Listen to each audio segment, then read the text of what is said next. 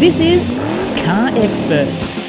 One of the big things that Cooper is saying about this car is that, it is an electric hot hatch. That was probably one of the main things that I wanted to test on this launch. Would you guys pay an additional $44K to have your Mustang Mach-E Shelby?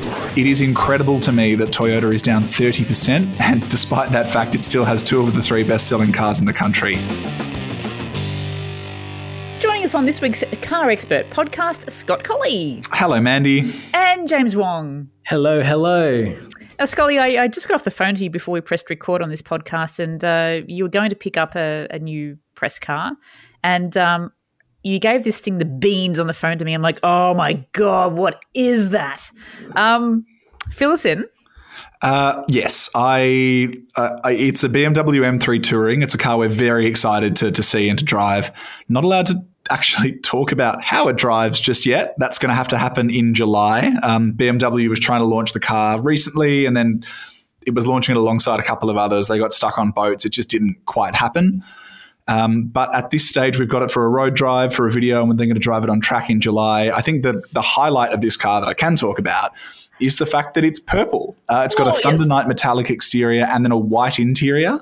Ooh. And it is just a beautiful spec. It's got polished wheels and then the BMW special anniversary M badges.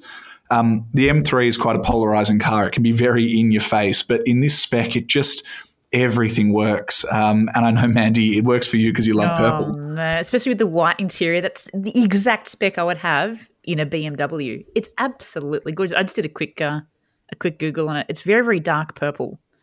Did it have black wheels? It's got essentially they're sort of polished, so there are black bits in them, but the highlights are all polished silver. And yeah, it really, I don't know, it just really pops. I love black wheels, but for the moment, I think they're a little bit overplayed. And on this car, where the purple is quite dark, except for a bit of metal flake through it, the wheels just sort of set the whole thing off. Fantastic. Have you seen it yet, Joe? No, I got into this meeting room with my microphone before Scott got back, so I haven't gone and had a look at it yet, but I am very keen to see it. I have seen, I think this particular car has been photographed outside the BMW office a couple of times that some of my friends have sent me, and I know exactly the colour that you guys are talking about. It's a wonderful, wonderful colour, and I think I've been speaking to the PR at BMW recently and commenting on how he's done a really great job at ordering press cars that are in really cool specs, because it's actually nice to see and photograph vehicles that are interesting to look at and not just in white. So it was good to hear that they've kept that particular vehicle on press fleet, and I assume that the other new M models that are coming will also be spec'd in interesting colorways, paints, upholsteries, however you want to say it. Yes. What do you think, you guys might have to actually think about this one, but what do you think is the best colour on a car at the moment? Funny you asked that, because I feel like we were asked this question not long ago in a very long story that we published on the website. So I'll go first. Not that anyone asked, but one of my favorite colors on the market at the moment is the olivine green metallic that Peugeot has on the new 308. So the hero color is actually the standard color, and it's this beautiful, deep, I don't even know how to describe it. It's like this really wonderful dark green that it plays with sunlight beautifully. It suits that particular car really nicely. And I did the launch, so I saw the car in person first up, and it was just stunning. Like you don't even need to like what Peugeot's designs look like. The way that car just, like when you sort of, so like what they say about certain celebrities or models or whatever, that they're not necessarily classically gorgeous or handsome or whatever, but when they have really striking details and they just have this like aura about them, that's what the Peugeot 308 had when I saw it in this color. It's like the car equivalent of big energy sort of thing. Like it just had a real presence about it, and the finish is just gorgeous. So I was a big fan of that. For me, I love Isle of Man green on BMWs. I also quite like some of the blues that are out there, Hyundai N, BMW M, but it's the Audi Python yellow. We had an RS3 in that color earlier this year, and it's not a deep yellow like Mercedes does. It's not very metallic either, but it's just really sort of bold. It's quite pale, And something about it with carbon bits on it, black wheels, bright brake calipers, it just highlights the car perfectly. I really enjoyed the color, and we actually compared it with a yellow A45, and the difference in colors is really noticeable. I much preferred the Audis. Nice. Well, I've got to say, my favourite one at the moment, and it's another green, is the one that Croft recently drove, the Jaguar F-Type 75 convertible. I think you pronounce it as Giola or Giola green.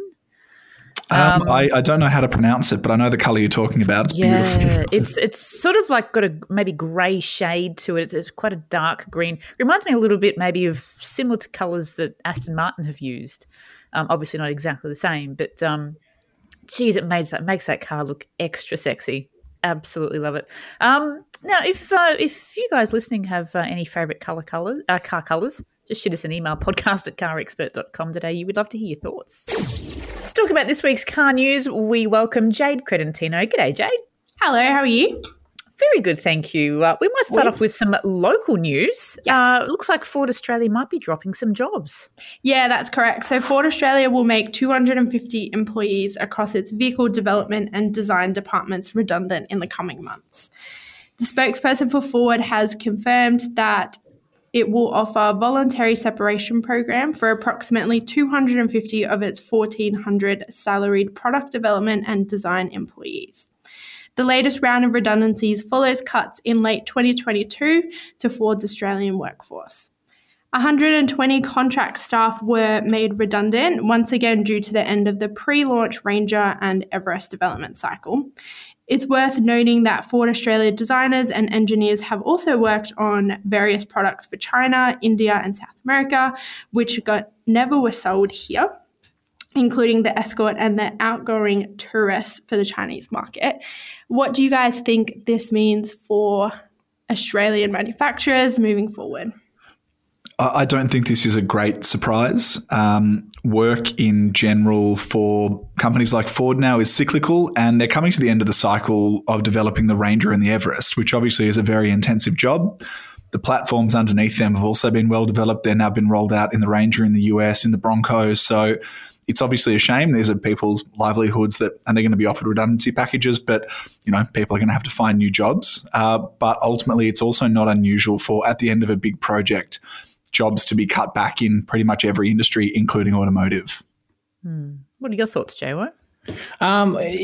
These things happen, and we've seen it happen across various local divisions of global manufacturers in the past. I guess for me, the one big part of Ford's local communications, especially in the last couple of years, is that it's the largest employer of local talent. And having such a strong design and development and engineering hub here in Australia with, leading the development on T6, which is Ranger and Everest. Obviously, it's a very big project for the company globally, and Australia plays a huge role in that. And there's a lot of people that play really important jobs in that process.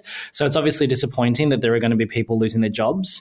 But when you consider, and this is something that we've spoken about a lot of times in the past, is that, Australian labour is expensive by global standards. It's one of the key reasons why manufacturing is not done here anymore in to most capacity. And it's why, you're seeing a lot of brands, move their operations throughout the world because they're a business and they need to make money. So one of the highest costs is going to be labour. And if that's what needs to be done, I guess that's what the business needs to make the decision on. But, I did a really fun story a long time ago where when Ford announced the closure of their manufacturing operations, I actually got to interview some of their lifers, people that have been working there for 20, 30 years. And they always spoke very, very highly of the company and how they were treated in that process of being made redundant and sort of their exit from the company after, decades of working there. And so I would hope and expect that, the people that are losing their jobs with this latest development will get the same treatment. And then that way there's no hard feelings after this kind of process. So that's basically my thoughts. Very good thoughts indeed. Jade, looks like we've got Skoda's plans for its electric car onslaught. Yeah, that's correct. So Skoda has announced that the Enyaq and the Enyaq Coupe will be refreshed and joined by a range of new electric vehicles, including a wagon and a replacement for the current Karoq. Skoda aims to have 6 EVs by 2026 that will cover all vehicle segments that are related to our customers, is basically what they have said. The first EV will be a compact SUV called the L-Rock, which is due in 2024. It will replace the current Karoq and measure about 4.5 meters long. It'll be slightly smaller than the current Karoq, which will roughly measure the same as the current Volkswagen Tiguan. Skoda will introduce a currented United small car, which will be its smallest and most affordable, which aims to be priced around 25,000 euros, which when converted to Australian dollars sits around $41,000. For the full list of the Skoda lineup that is coming, you can head to the article via the show notes. Before its first generation of EVs arrive, Skoda will also debut new generations of its Karoq and Superb, along with a refreshed Scala and Kamiq. So there's a lot going on in Skoda. What do you guys think will it look like in Australia, and do you think it will pick up? I was really interested to see this announcement because we've sort of seen Skoda lagging behind the rest of the Volkswagen group in terms of their EV announcements. The Enyaq and the Enyaq Coupe have been doing very well in Europe so far, and they're pretty well acclaimed, and we're waiting to see them arrive in Australia next year. But beyond those cars, we haven't seen Skoda do like an Audi or a Volkswagen or even a Cupra where you've got like several different cars based on the MEB architecture being announced. So I guess this is a really big deal for Skoda. And, we covered a story recently where Skoda is actually leading the development of the next generation of compact internal combustion engines. So they're not only putting a lot of investment into their next generation of affordable combustion motoring because, that's a huge part of Skoda's market. You look at like the Fabia, for example, and that car and entry versions of its other cars are very, very important throughout Europe and the world. And so it was only a matter of time before we saw Skoda sort of step back into that affordable electric motoring because they've got the Citigo, which is basically an electric version, a reskinned version of the electric Volkswagen Up, and the Enyaq, and that's about it. So we don't really have like an ID3 equivalent or anything the like. So it was a really exciting announcement, and it's good to see that there are so many different vehicles that are covering lots of segments. Whether they come here, I don't know. I think with Skoda's probably perhaps lagged behind a little bit because of their more affordable positioning within the Volkswagen group. They're probably the most hit by supply constraints when it comes to exporting vehicles out of Europe into Australia when they're trying to avoid hefty European Union fines for emissions. So I imagine that with the pending emissions standards policies that the Albanese government is currently working on in Australia, we may see some more announcements coming for our market in the next year or so, and hopefully we see cars like these in Skoda showrooms soon because Skoda makes great cars, it's no secret. I think they have a very loyal, if not even cult following in Australia. There's a lot of really, really happy, loyal customers of the Skoda brand. And so I think that it would be a real shame if we see these cars delayed for us for X amount of years when, Europe's already getting them. So keen to see how it turns out. I think it's good to see that we're getting more, eventually, affordable options. A lot of the EVs that we've seen from the world's big car brands, and that includes Volkswagen, have been high-end things. The cheapest VW EV at the moment is the E-Up, which we don't get in Australia, but the new generation ID3. And even that's not a cheap car. Now that we're seeing the spin-off brands from Volkswagen start to reveal their takes on the MEB electric platform and on the formula, hopefully we get some more small, affordable electric cars that can just drag the price of entry down and make them more accessible for more people. So I'm hoping they get here like James, but I'm also hoping they get here at the right price and hopefully open the door for more people to enjoy an electric car. Here. Now, Jade, SsangYong wants one of its brands back. Yeah, which one? That's a good way to put it. According to a Korean news outlet, KG Mobility, as SsangYong is now known, is the preferred bidder to purchase Edison Motors and bring it out of receivership, effectively flipping the script from a couple of years ago. So if you've been following this story, it's actually quite interesting. A few years ago, thanks to COVID, SsangYong was first forced to file for bankruptcy after its parent Mahindra let go of the company. Edison Motors was chosen as the bankruptcy court's preferred bidder for SsangYong in October 2021, however failed to meet payment obligations for the purchase. Fast forward to today, and KG Mobility, aka SsangYong, is now looking to acquire Edison Motors after it too filed for bankruptcy. So it's unclear what KG Mobility plans to do with the acquisition should the bid be successful by the courts. The auction is expected to take place in May this year, with KG Mobility currently holding the highest bid. I love a good comeback story, but what do you guys think KG Mobility wants to do with the brand? Obviously, bringing it back. It is really interesting, isn't it? It's kind of poetic that Edison Motors was going to buy SsangYong and now SsangYong wants to buy it. Edison Motors is quite an interesting company in its own right. They're a Canadian company and they make electric semi-trucks. So I would assume that there is battery technology or motor technology that KG thinks would be relevant to it, that it thinks would be useful for SsangYong, or the artist formerly known as SsangYong. And that might be why they're trying to buy it. And clearly there was some synergy between the SsangYong brand and the Edison brand. Otherwise, Edison wouldn't have looked at SsangYong in the first place. Regardless of who ends up buying who, there must be some sort of mesh that binds them together, I think. Any thoughts, Joe?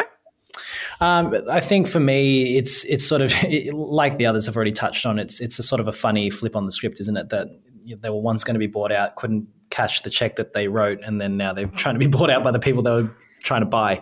That's a real tongue twister now that I try to say it out loud. But it was really good to see that SsangYong got saved by KG Mobility, and the rebrand and everything is interesting, and we're starting to see them bring out some new products now that hopefully will make their way to Australia. But we've talked about this a couple of times on the podcast, and it would have been a real shame to see SsangYong go, given its heritage within the Korean market. It's like the oldest Korean automotive manufacturer. It's got like a 100-year history or something like that. So it's a key part of the weave and fabric that is the Korean automotive industry, even though that Hyundai and Kia tend to get all the praise. And so we don't really know what's going to happen if they acquire Edison Motors. I'm not really across what Edison Motors does, but I imagine that with extra hands maybe or extra resources, we could see more stuff coming out. SsangYong / KG Mobility has that really exciting Torres coming soon, which I think will be a really great rebirth for them and starting a new era. So hopefully we can see with this business acquisition that perhaps there's more cool things to come from the company. Looking forward to seeing what the future holds. Now, Jade, we've got details on Shelby's first electric car. Give us all the info. All right, if you want all the info, Mandy, you got to stick with me because I've got it all here. It's just a little bit long. Shelby American is best known for tuning Mustangs and the continuation of Cobras. However, it's now trying its hand at the all-electric Mustang Mach-E. Only 100 packages will be produced, with production starting in July this year. The package can be retrofitted into privately owned Mustang Mach-E's GTs from 2021 to 2023 in select European countries. The package costs 24,900 euros. So when you translate that to Australian dollars, it roughly sits around 41,600. And that's without the car. Yes, I was just about to tell you and then tell me what you think. In Germany, the GT model currently sits at 86,200 euros. But when you obviously combine everything in Australian dollars, you'll now be paying $144,100 for this car. Shelby worked on reducing the weight of the electric SUV while also making it smoother and more distinctly styled. Shelby has integrated a Baller's active performance sound system, which was revealed at the SEMA last year. Its first production vehicle to use the system, which will generate a hyper-realistic ICE soundtrack that perfectly matches the EV motor. So that will be really interesting to see, exactly what that looks like. It has a carbon fiber bonnet, a splinter, mirror caps, and door trims, as well as custom lightweight wheels. As expected of a Shelby product, there'll be racing stripes and Shelby badging, while each model also comes with an official Shelby identification number and paid membership to the Shelby Team Club. Would you guys pay an additional $44,000 to have your Mustang Mach-E Shelby'd? Great question. Absolutely would not. No. It's cool to see Shelby getting into the electric car game, and it's going to have to as the world goes that way if it wants to remain relevant. But for now, I think the only Shelby I want is a Mustang GT350R or a Shelby American, resto mod thing. I'll have my Mustang Mach-E factory. Thank you. I don't need to spend another, what was it, 40 grand for a hyper realistic ICE soundtrack. I'll just put some pegs in the spokes, some cards in the spokes, and we'll do that instead. What do you reckon, Joe? Would you get it? I don't know if I'd get it. I think it's certainly very interesting that Shelby's finally done their first electric Mustang or electric car, period. And I guess in America, where there's a huge market for this kind of stuff, like every time you watch any sort of American TV, you see the roads in certain parts of America, everyone's got a modified Mustang. It's sort of like how here everyone had like a modified Falcon or Commodore or whatever. They just don't put Chevy badges on them. But I think it's a really interesting thing to see.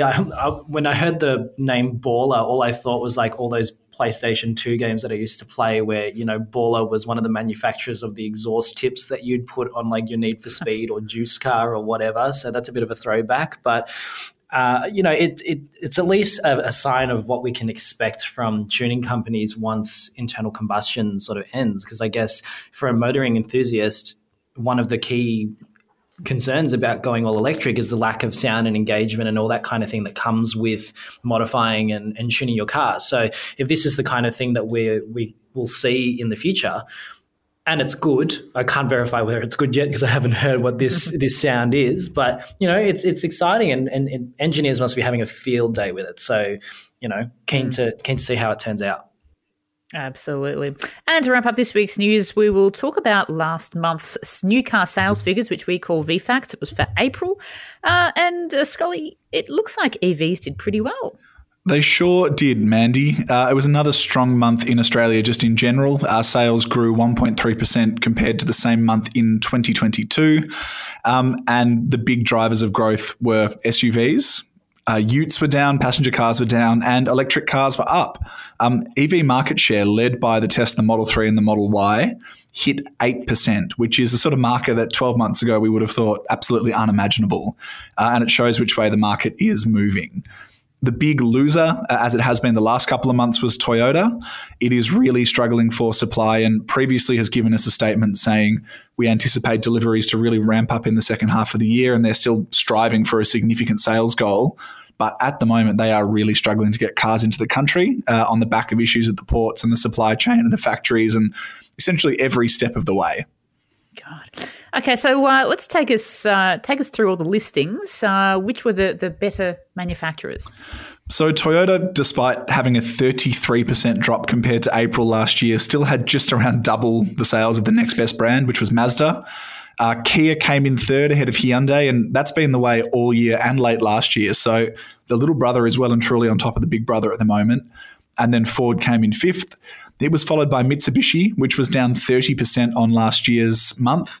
Tesla in the top 10, ahead of MG, Nissan and Volkswagen. So a few familiar faces there and a few less familiar faces there. Tesla on the back of the Model S and the Model 3 and the Model Y, is one of the big growers this year. The best-selling car in the country was the Ford Ranger, ahead of the Toyota Hilux by 41 cars. So whichever dealer got those last few Rangers out, well done, you propelled it to the top. The RAV4 came in third, the Tesla Model Y in fourth, and the Hyundai i30. Jade, I know you've got one of those in fifth. Rounding out the top 10 were the Outlander, the D-Max, the Hyundai Tucson, the MG ZS, and the Tesla Model 3. It is incredible to me that Toyota is down 30%. And despite that fact, it still has two of the three best-selling cars in the country. It's just incredible the dominance the brand has locally. In terms of segments, SUVs were up. They were up quite significantly. Light commercials were down, as were passenger cars. And sales were up in Victoria, Queensland, WA and the ACT, and were down in the rest of the country. Scott, obviously there's been a bit of moving about in terms of the standings and within segments and things like that. Were there any standouts within the brands and the nameplates that are worth noting? Yeah, good question, Joe. Nissan is up significantly on the same time last year. On the back of the X-Trail, the Pathfinder arriving, it finally has some new product to sell, and it's selling it. It was up 47% in April. Volkswagen was up 72%, and that's on the back of really strong supply of the T-Roc. It also has the first Amaroks arriving in the country, which are going to drive what Volkswagen hopes will be a much bigger year this year. Subaru was very strong, up 53%. And GWM, we're sort of used to this story by now, but up significantly, up by 64%. So a lot of this is supply driven. Volkswagen has had strong demand, as we know Nissan has, but now the cars are actually here. These brands are really cashing in and looking stronger than they did last year. Other side of the spectrum, Mitsubishi down 30%, as we mentioned before, Toyota down similar. Mazda, despite finishing in second place, was down 6.1%. And then a couple of smaller drops in Suzuki at 4%, Mercedes at 7%, and Suzuki at 35%, Isuzu at 4%, Mercedes at 7%, and Honda at 17%.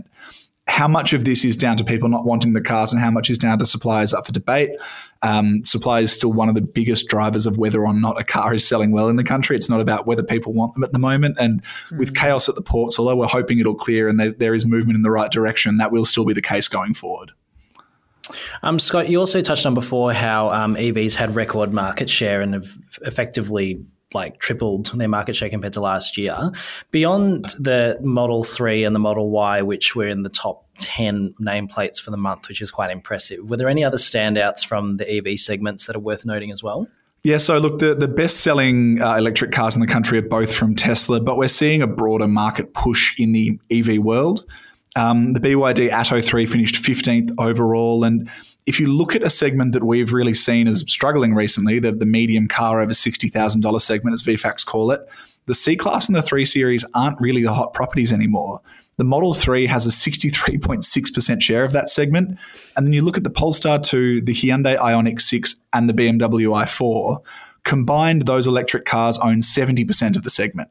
So the people who traditionally were going out and buying a 3 Series are now buying an electric car. And whether that's because they want a sedan or they just want an electric car, and a lot of the electric cars out there at the moment are sedans, isn't as clear. It's something we're going to see play out, but it is a very interesting move.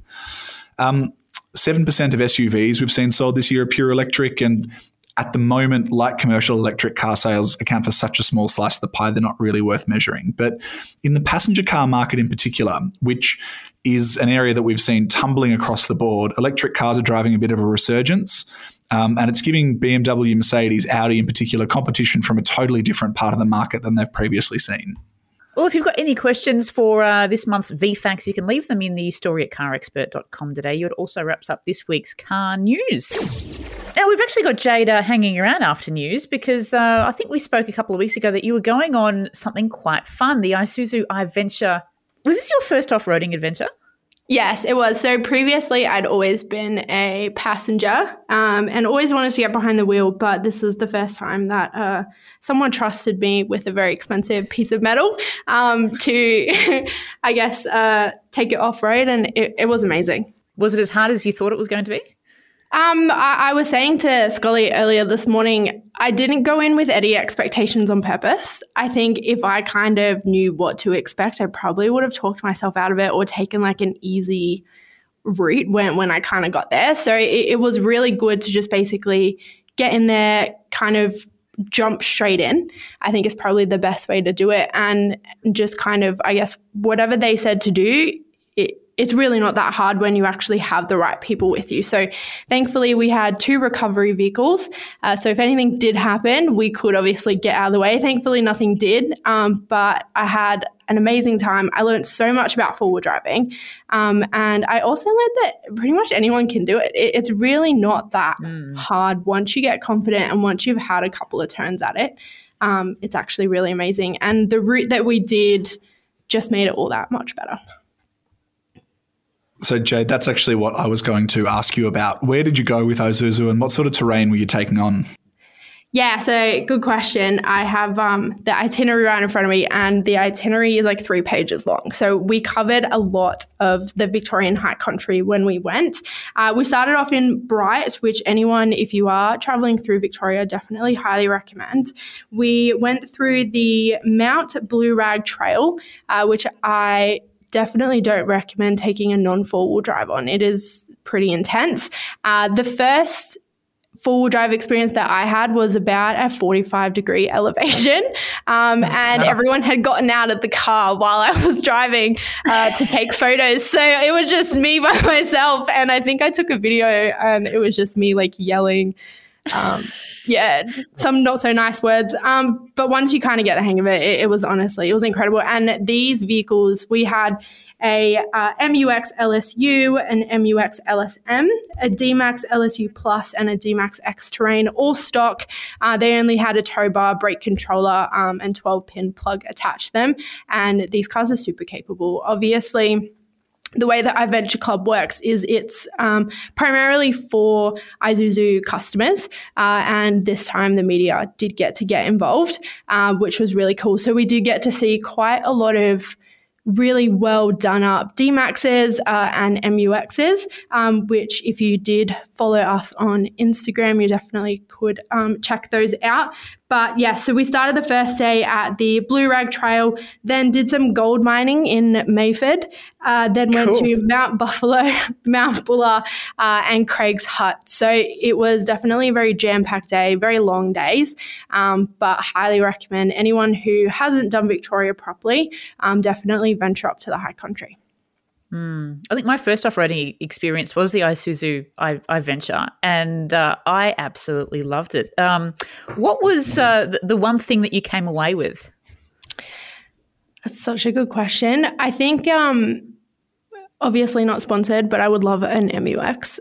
They're just great. No, I think Jake 20 at the checkout. We know that Isuzu PR and marketing actually listen to this podcast. Yes. So if you are listening, hi Mark. Shout out, Mark. I told him I was going to give him a shout out. So this one's for you.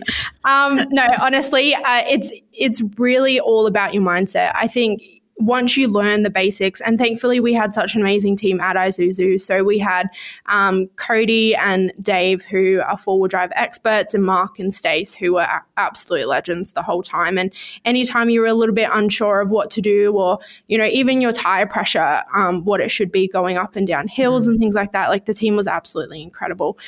There was a mix of experience on the trip, which was good because obviously depending on the trails and the type of terrain we were going through, you kind of be able to follow who was in front of you or kind of lead who was behind you if they weren't too sure. We did some water crossings, which that's an experience. If anyone has ever not done a water crossing and doing one for the first time with like 50 cameras in your face, it's terrifying. It's highly recommend. But it's once in a lifetime. Would not want to do it again. But yeah, look, I think a few takeaways is definitely it's a very niche thing that only Isuzu do for their customers, which I think is such a big opportunity. I think with the new Amarok coming out and obviously the Ranger, I think a lot of people are taking advantage of that four-wheel drive experience in Australia. So Isuzu have really kind of captured a really good audience to take on. They also do like one-day training with their MUX and D-Max customers.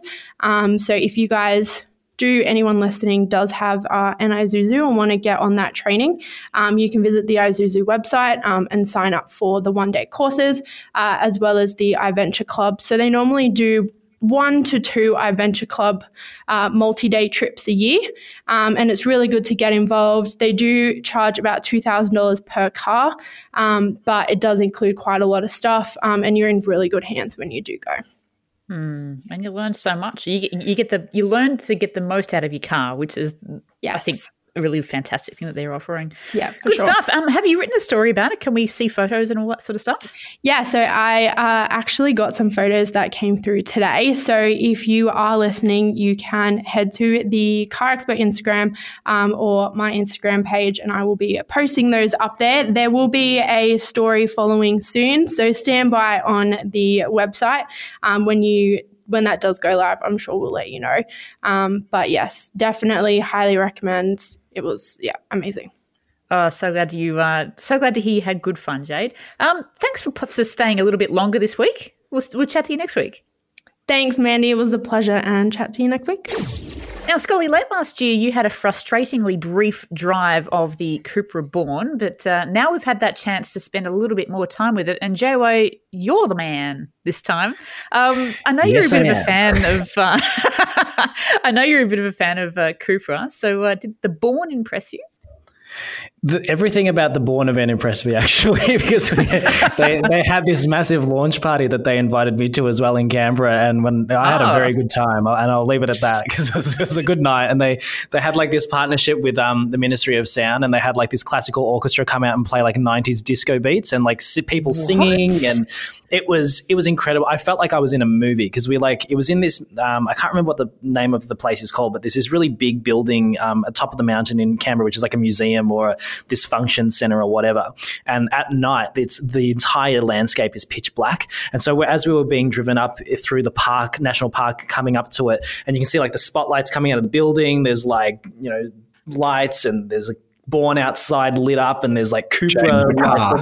James, the car. Yeah, the car. So before I went to that, I drove the car, and we had a really wonderful drive route through the outskirts of Canberra into like the mountain areas. Now, I've only been to Canberra once before this and did the T-Rock launch out that way, and it was very similar roads, but much nicer weather, and I could actually see things where they were, and you go over some of the landscape, and there's like running water, and anyway, it's beautiful. Nice. But a really good test bed to test a vehicle that's pitched as a more engaging and sporty offering, because one of the big things that Cupra is saying about this car is that it is an electric hot hatch, and that was probably one of the main things that I wanted to test on this launch because the roads were there, and also Cupra's priced this vehicle at $59,990, which is not necessarily bargain basement money, but it is sort of their flagship drivetrain and spec offering that they offer globally. And it's achieved price parity with the equivalent Leon plug-in hybrid, as well as the top spec VZX, which runs a 220 kilowatt turbo petrol engine. So now a Cupra customer can walk in and say, I want a hot hatch, but what do you want? Do I want a 170 kilowatt rear wheel drive EV? Do I want a 180 kilowatt front wheel drive plug-in hybrid? Or do I want a 221 kilowatt hardcore like track monster hatchback? So, you've got three pathways. For this particular one, I was really interested to see because, this is the first time that we've seen a Volkswagen Group MEB car come here. What is MEB? It's Volkswagen's compact modular architecture for electric vehicles. It underpins everything from the Volkswagen ID3 and ID4 to the Cupra Born, Skoda Enyaq, Audi Q4 e-tron. It's really proliferated across the group now. So, we've seen a lot of stuff from overseas about this platform. The Born is still a fairly recent launch. I think it only launched in Europe in the past year, and so I was keen to see how it felt. I can't remember the names of the roads, but there were some really twisty, high-speed mountain roads that we went through. The landscape was beautiful, and I was keen to see how having a heavy battery pack in a fairly compact car would go. And it's obviously rear-wheel drive, so we haven't seen a lot of compact rear-wheel drive hatchbacks in a long time, probably since the last 1 series. And so we left the Canberra airport and we're driving around town, and it's all very smooth, very quiet as you expect from like a Volkswagen product. Then when things dialed up, I was actually really surprised with how much fun you could have with this car. There's 2 wheel and tire packages that you can get. So the standard car comes with a 19-inch wheel and eco tires.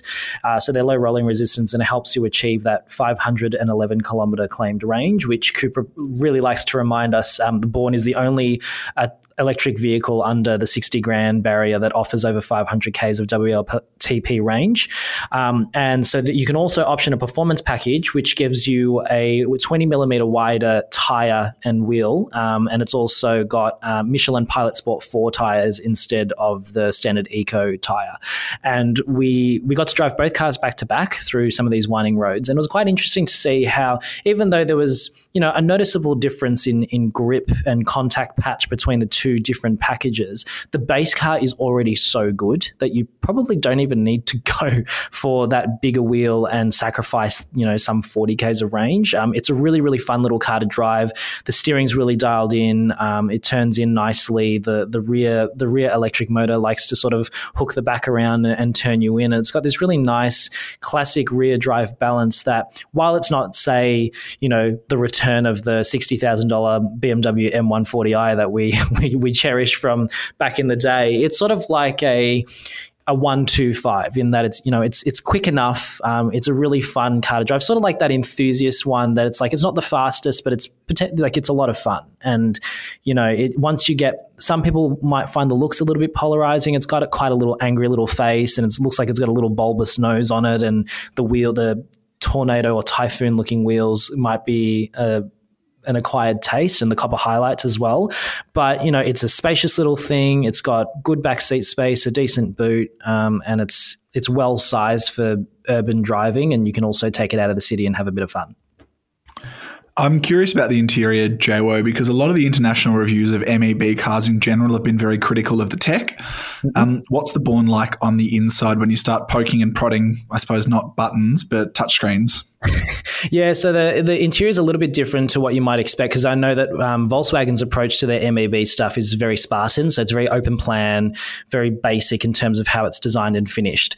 Cupra's done a little bit more effort in adding some more soft touch areas. So there's like a center tunnel console thingy that's like padded, and you've got like the copper stitching and copper highlights throughout the cabin. There's a leatherette dash top that's soft touch, but the door trims are still predominantly hard plastic, which isn't that great in terms of the infotainment tech. It runs effectively the same display unit as the other Cupra models that are based on the MQB Evo architecture. That's Leon and Formentor.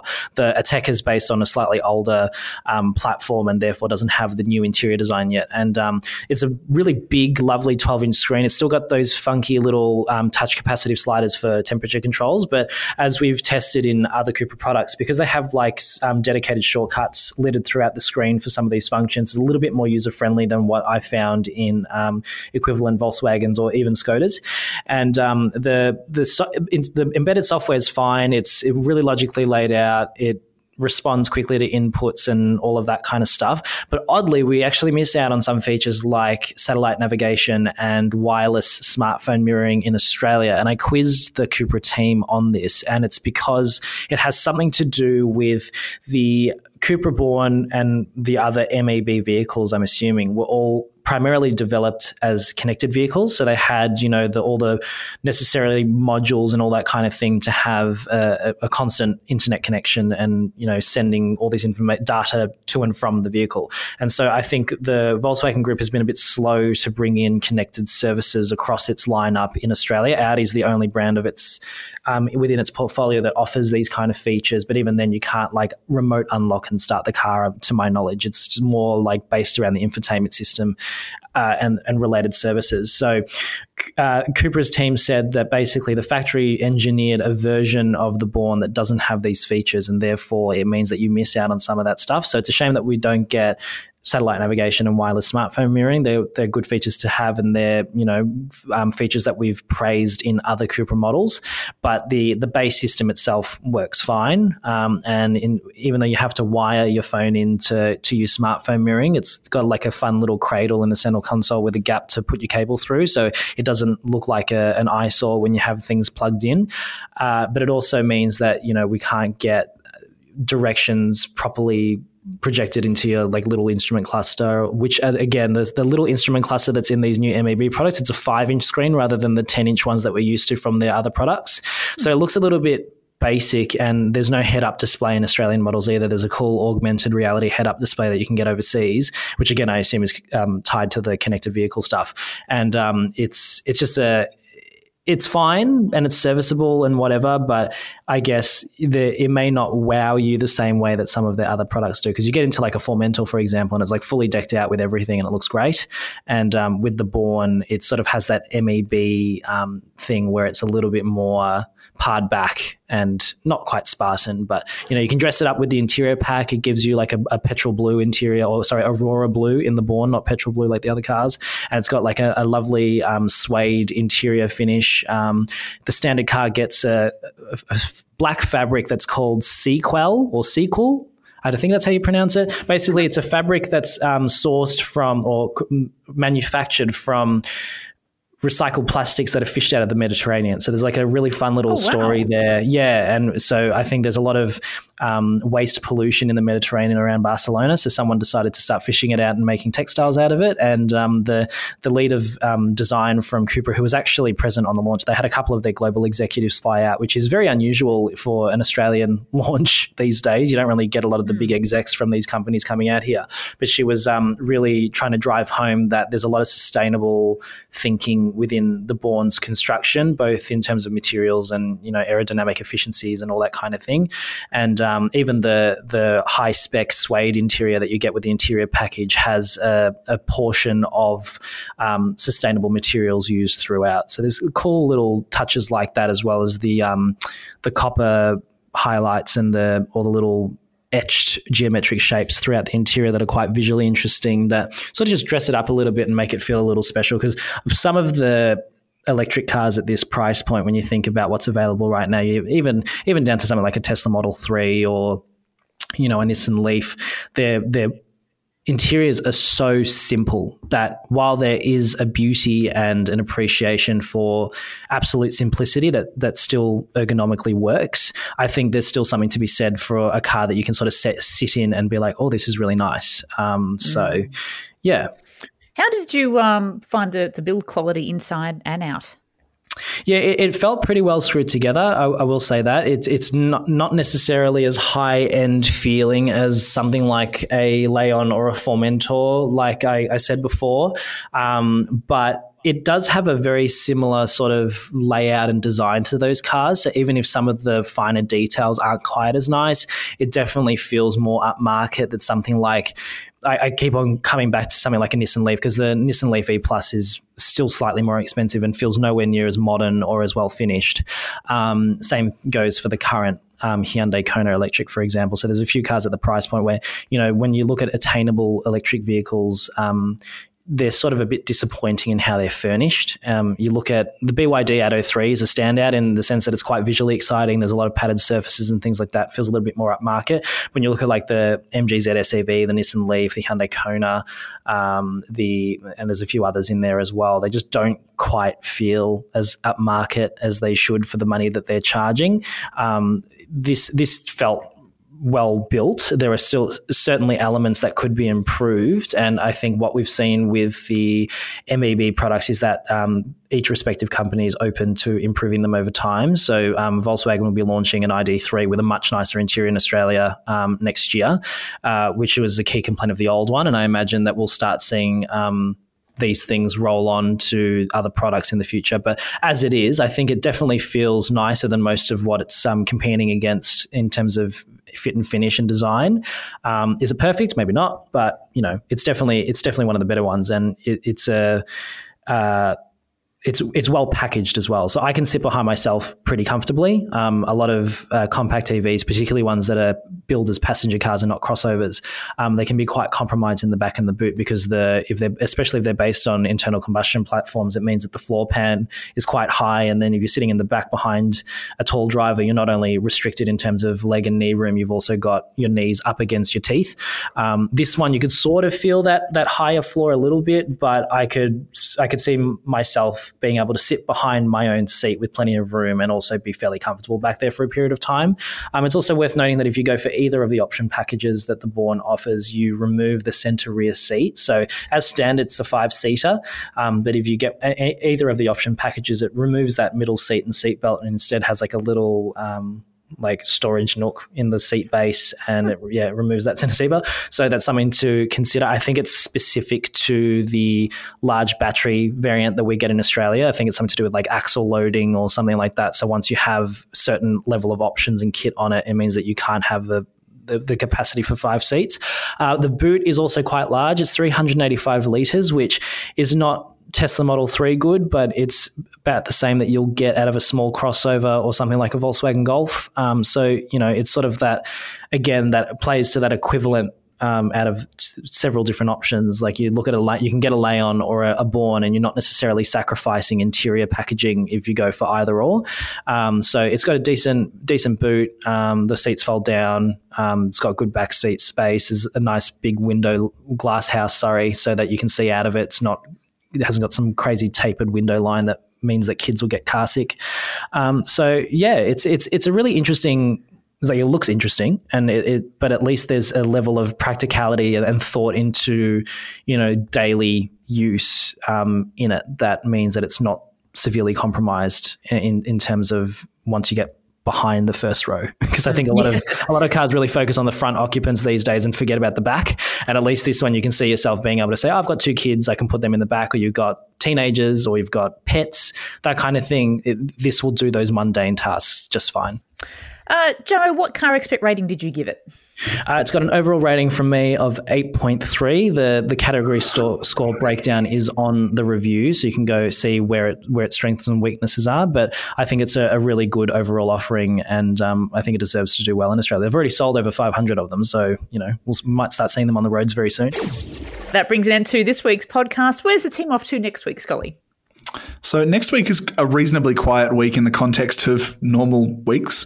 James is off to Sydney to drive the new Subaru Crosstrek, and then we have a lot of car pickups for a project we're just not quite going to talk about yet. All right then. Joe, what cars have we got coming up next week?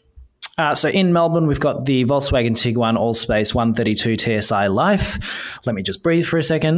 Then we've got the Ford Everest Ambiente 4x2, so the very, very base one with two-wheel drive. We've got a Mazda CX-5 G35 Akira, which is the new code name for the turbo one. We've also got a Kia Sportage GT line diesel all-wheel drive, which you actually can't buy at the moment. If you check our news section right now, we've got a story on that. We're also testing the brand new Jeep Grand Cherokee Overland 5-seater, which is just about to launch in Australia. We also have a brand new Amarok, which will have Paul will have a video live on the site, and Scott just went to the launch, so he'll have a written review on the site soon. In Sydney, we also have a couple of cars. So we have a Toyota Kluger Turbo. I'm not sure which spec I booked for them, but I just was told it was a turbo. Surprise! And Tony's also driving a Cupra Formentor VZX, just to continue that Cupra theme for this week. That's going to be his current favourite car. He'll want to come on the podcast. Absolutely. He'll just be like, sure. I know this isn't a video podcast. We need to start doing video podcasts, Mandy, so we can start doing the hand thing. Yes. All right. That wraps up everything here. Scott Colley and James Wong, thank you. Thanks, Mandy.